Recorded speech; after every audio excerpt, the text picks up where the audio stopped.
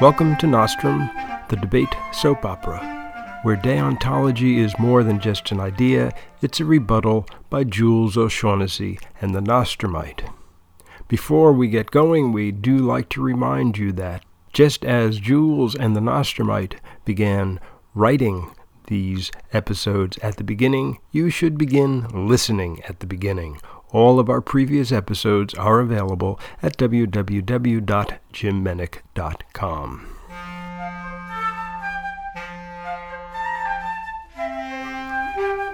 A reading from the Epistles of St. Jules to the Forencitians. We're back with a new episode at the usual stand, and he gives the old URL. We almost didn't make it this week. The Nostrumite's job is still doing okay. In fact, now he is reporting a 10% overage per week. Modern-day loaves and fishes, but in his case with cows, pigs, hippos, etc. How X pounds of menagerie can walk in one end and X plus 10% come out as hot dogs on the other end is beyond me. But it doesn't seem to bother him as long as his bonus is connected to the surplus. But he's nonetheless in a state of permanent depression over the recent new acquisitions by the Disney Corp. And I will point out here parenthetically, reading this today, this is Jim Menick now, not Jules. I have no idea what they're talking about here. Anyhow, the new acquisitions by the Disney Corp, first T. Sue, then Henry Kissinger. What's next? The Vatican? The Pope? The Spice Girls? Will Eisner never stop? It's a jumble out there. Signed, Jules. With that under our belt, let us turn to episode 35. A most excellent C, Your Excellency. Sunday, the day off, the day of rest. Sunday, the day to wake up late, to go to church if that's your thing, to pick up a newspaper the size of Topeka and laze around reading reviews of unreleased Finnish motion pictures while daintily holding a cream cheese smeared onion bagel between the thumb and forefinger of your right hand with the pinky held out straight. Très galant. Maybe watch a football game this time of year, or play a little golf if it's still warm enough, or maybe visit the relatives and eat a big lunchtime meal of someone's notorious pot roast and gravy and mashed potatoes and Parker House rolls, and sit around afterward half asleep in comfy chairs with your belly bursting the top button of your pants, but still finding plenty of room for Aunt Betty's infamous apple pie with, all right, just a little ice cream, just a tiny scoop. What do you mean vanilla? You don't have any chocolate? Followed by the traditional argument about which flavor is the one and only correct expression of a la mode. Sunday, all play and no work, mostly, except for kids who put off their homework until the last couple of hours after the sun sets. And what kid worth the name doesn't? Sunday, when the clock slows down from its normal workaday speed, and each casual click of the pendulum is a hollow echo reflecting the depth of eternity. Sunday, peaceful, easy, the day off, the day of rest. Unless, of course, you're a Roman Catholic priest. Actually, make that a Monsignor. To zero in even further, make that Monsignor the principal of Vale of Ignorance High School. In other words, if you're the Reverend Monsignor Harold Lloyd, your Sunday is, if you'll pardon the expression, going to hell, complete with handbasket. The clergy at Vale of Ignorance, representing about a quarter of the teaching and administrative staff, have a variety of affiliations among different parishes. As principal, Monsignor Lloyd has the choice situation of living next door to the high school in the rectory of the Vale of Ignorance Church, which serves its own lively parish, of which the school is only an incidental part. The church has its own Monsignor to handle parish affairs, which relieves Monsignor Lloyd of any clerical responsibilities other than those of his orders, which boils down to saying Mass once a day. On school days, somewhere around 6:30, he usually runs through a quickie at one of the side altars in about 20 minutes, often alone, but occasionally with an audience of one or two of the faithful, who for their own reasons have drifted into the church at an odd moment. On Sundays, he is grandfathered in for 6 a.m. Mass, which is slightly more formal, but draws a crowd that expects and gets a minimal sermon. This particular morning, the sermon was even less than minimal. He skipped it completely, and he doubted if anyone was going to complain about it. He couldn't get his mind around the usual homilies of goodness and morality. Today he had other things on his mind, like Seth B. Obamash, and the bishop, Monsignor Lloyd's boss, who had summoned him to appear in the diocesan offices at exactly 11 o'clock. It is now exactly 11 o'clock, and Monsignor Lloyd is entering the door of the diocesan building. Mrs. Douglas is sitting at the reception desk where, by Monsignor Lloyd's reckoning, she has sat for the last 83 years without even a bathroom break. She is a motherly little woman who was no doubt born a motherly little woman, and as far as Monsignor Lloyd, who is 49, is concerned, she is old enough to be his grandmother, and maybe even his grandmother's grandmother. "Good afternoon, Monsignor," she greets him, her face expressionless. "His Excellency is expecting you. I'll tell him you're here." "Thank you, Mrs. Douglas." He stands in front of her desk, momentarily wondering about the apparently mythical Mr. Douglas as she speaks into the telephone. "Go right in," she says, hanging up. "Thank you. Don't mention it." He hasn't spoken this many mindless courtesies since he was 10 years old. He opens the door to the Most Reverend Harold Warner's office and walks in. The bishop is sitting behind his desk, another expressionless face. "Your Excellency." "Monsignor." The bishop raises a hand and indicates a chair next to the desk. Monsignor Lloyd sits. For a minute, the bishop says nothing. He is probably only a year or two older than Monsignor Lloyd, and he is a big, strong, athletic man. His bald head is tanned and rugged-looking. Unlike the Monsignor, the bishop is not wearing a black suit and collar. He is dressed in a golf shirt and chinos.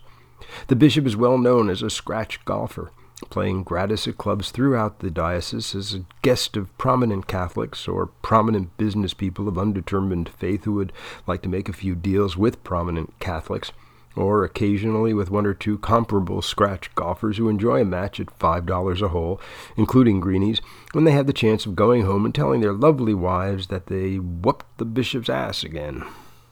"The cardinal's not happy," the bishop says finally. The big gun himself, the cardinal. Monsignor Lloyd takes a deep breath. "I'm not happy either," the bishop continues. "It's bad enough that one of our teachers is arrested for soliciting prostitutes." "At least he was a lay teacher," the Monsignor interrupts. "Is that a pun?" There is a moment of silence as Monsignor Lloyd considers his word. "I mean," he begins again, "at least it wasn't one of our priests." "Our priests?" The bishop rolls his eyes. "One of your priests, Monsignor, not one of mine. And God knows what your priests are up to. As I was saying, it's bad enough to be arrested. But to be arrested while he was officially chaperoning our students on a trip out of state. You understand the seriousness of this?" "I do." "And what have you done about it?" "Well, I'm going to suspend him, of course." "Going to? You haven't already done so?" "I haven't been able to get in touch with him. He isn't answering his telephone." "Assuming he's home.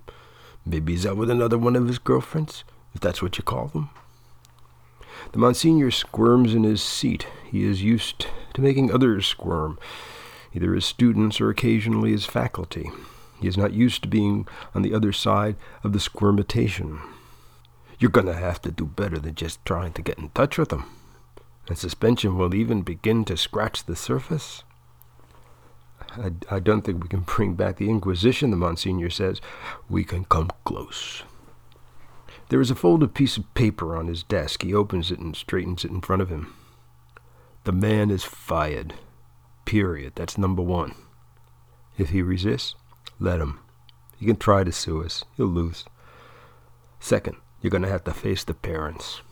We've gotten calls. I assume you have too." The Monsignor nods.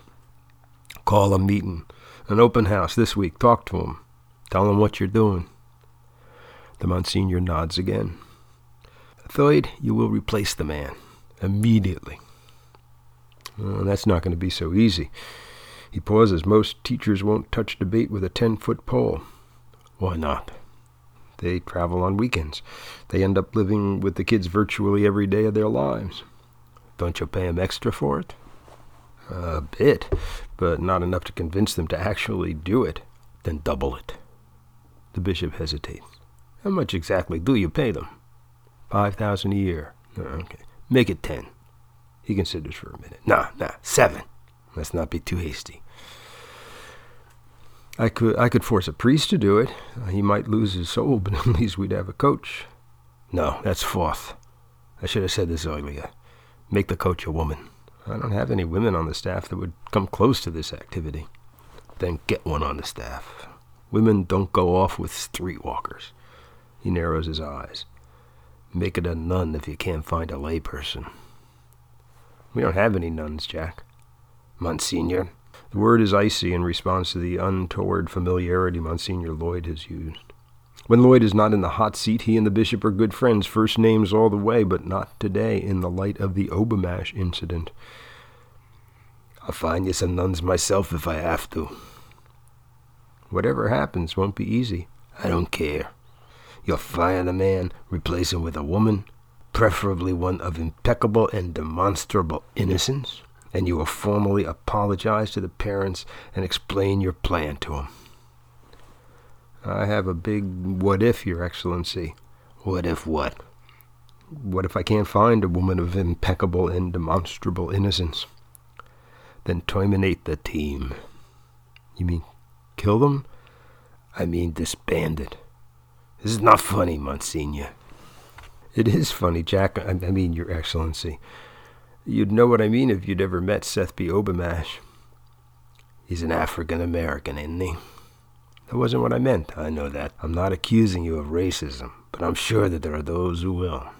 And what is it about the man that makes this funny to you? Well, it's just that he's such a blowhard, always talking about his romantic conquests. Not to you, I hope. No, of course not. But the gossip travels. You know that. Anyhow, it turns out that Veil of Ignorance's great Lothario turns out to be, well, a worse loser than we thought.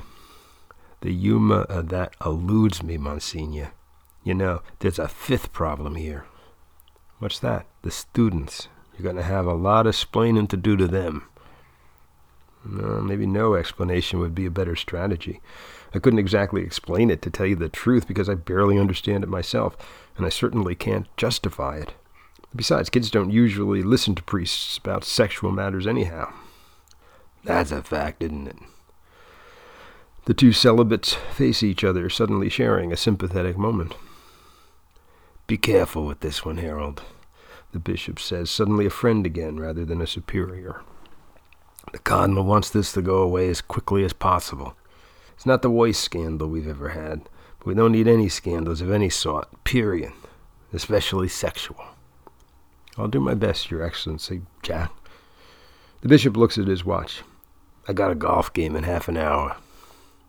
The Monsignor gets the message. He stands up. There is a moment of hesitancy, and then he offers his hand across the desk. The bishop stretches out his own, and they shake hands. It isn't easy for priests to deal with matters like these, but they do their best. As the Monsignor leaves the room, he begins to grapple with the question of finding a woman of impeccable and demonstrable innocence. Will Monsignor Lloyd find a woman of impeccable and demonstrable innocence? Does there even exist a woman of impeccable and demonstrable innocence? Did anyone notice how, unlike Melville, we were able to forego the bishopric jokes? How about them Knicks? Does anybody still think Condoleezza Rice will last out this administration? Seek and ye shall not find the answers to these questions in our next episode, Zucchini, Will It Never End?